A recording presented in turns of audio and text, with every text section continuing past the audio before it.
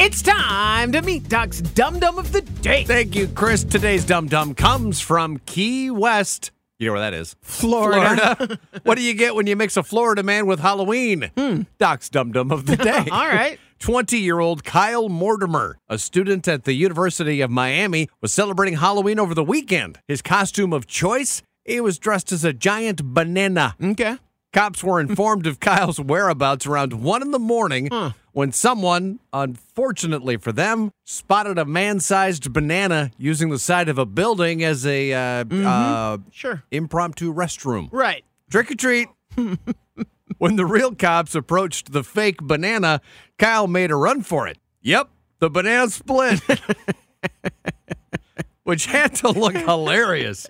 According to the report, Kyle zigzagged through the crowd and for the most part gave police the slip. That was another banana joke. One of the cops was able to grab Kyle, but only got a piece of peel. That part's true.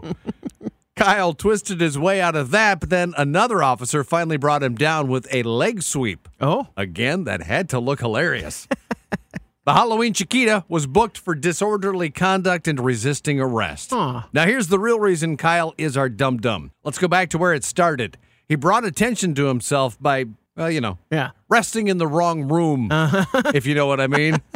If he had just looked across the street, he would have noticed a whole row of porta potties put there by the city so this kind of thing wouldn't happen. Right. At least he'll always have a lovely memento of Halloween 2023, his mugshot, in which he is still wearing his bright yellow banana costume. Nice. Kyle Mortimer, bad banana.